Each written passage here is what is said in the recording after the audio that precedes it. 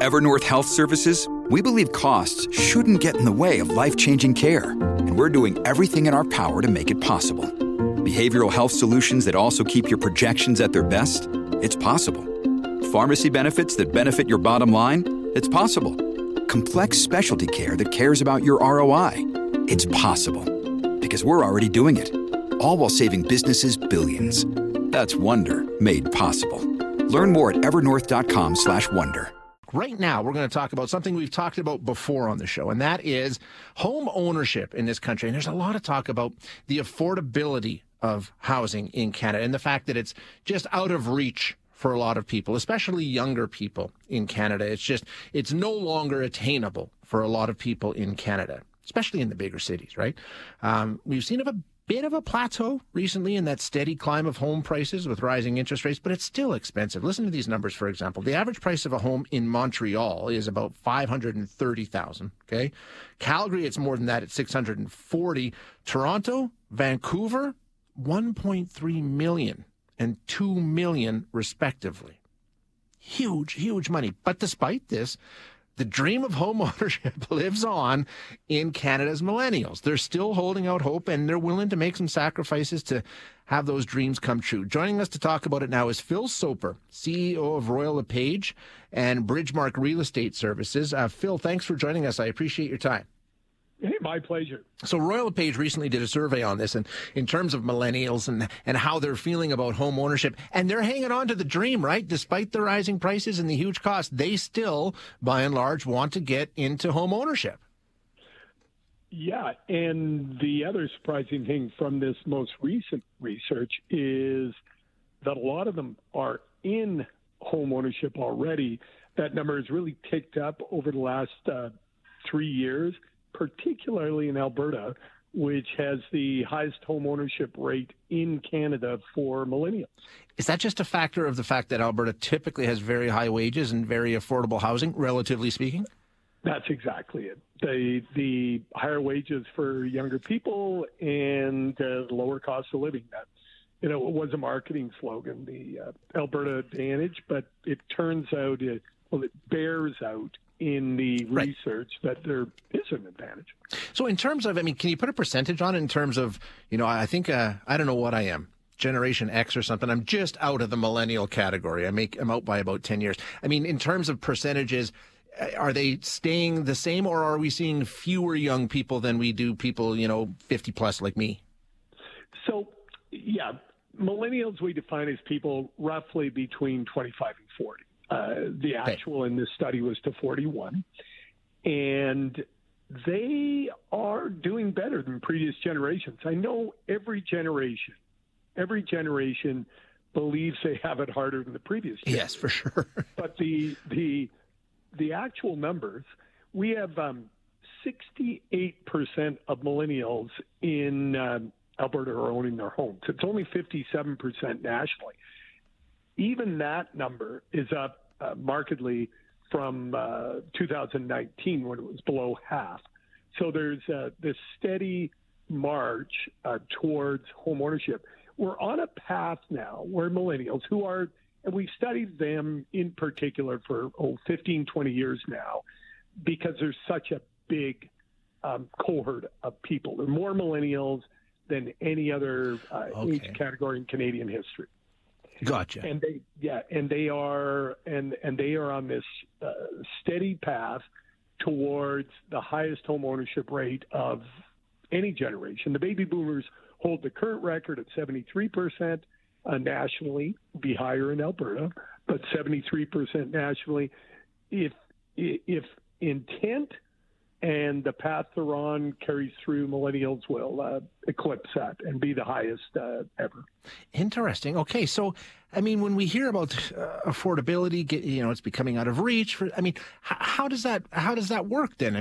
Obviously, it's not completely out of reach for all of them. Well, millennials are wealthier than, for example, a Gen X at the same age. They have more assets, or paid more, significantly more.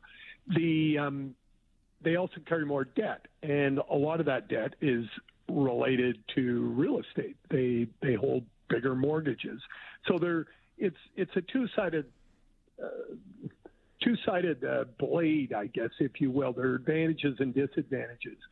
What we're seeing in 2022 is a window opening up for those who haven't had the opportunity to get into homeownership, if that's what they decide. Because there's a good third of people, 30% of people who are completely happy being renters, although rental rates are very, very high. But for the majority of people, it's something that they equate with security and a laudable goal for a family.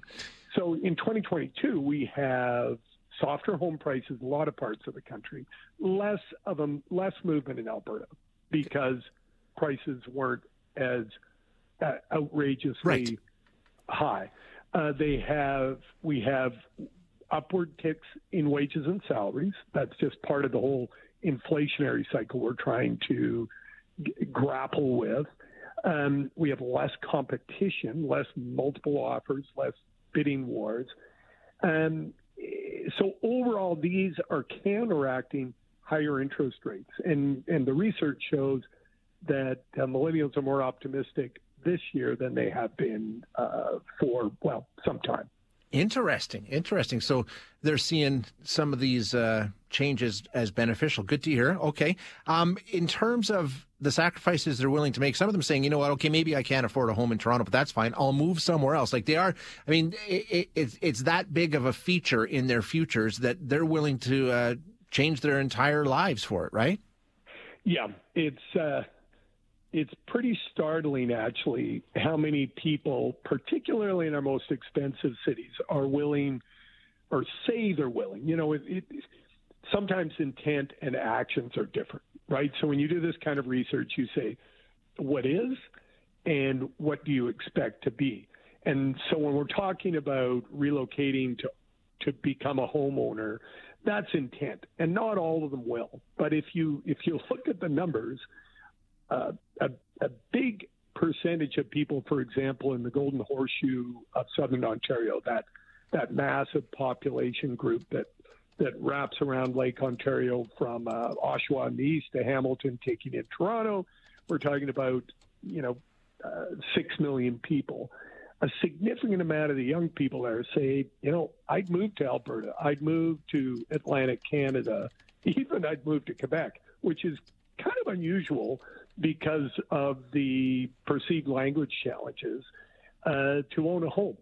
So, and they are for the first time. If you go back over the last 70 years, typically there's only two provinces that have grown from interprovincial migration. This is if we're not taking into consideration immigration, and that's BC and Ontario. Alberta plays it; they're the third recipient, but it's more twitchy. I grew up in Alberta. I understand the sort of pendulum swing nature of the economy. And for example, from 2014 to 20, we didn't see people migrating into Alberta. But what happened during the pandemic for the first time was Southern Ontario, that massive group of people, started donating Canadians to other parts of Canada. Sure. And they moved to Alberta. And they moved to St. John, New Brunswick, and they moved to Prince Edward Island. And it was because they could work remotely and the cost of living was lower. So, and they say in this research they're going to continue to do so. We'll see if, employers are as open to having people work remotely and far away from their jobs as they were during the pandemic. Really interesting. I mean, and it changes almost day to day, Phil. So I appreciate you coming on and giving us a little insight into the latest research. Thank you very much. My pleasure. You take care. You too.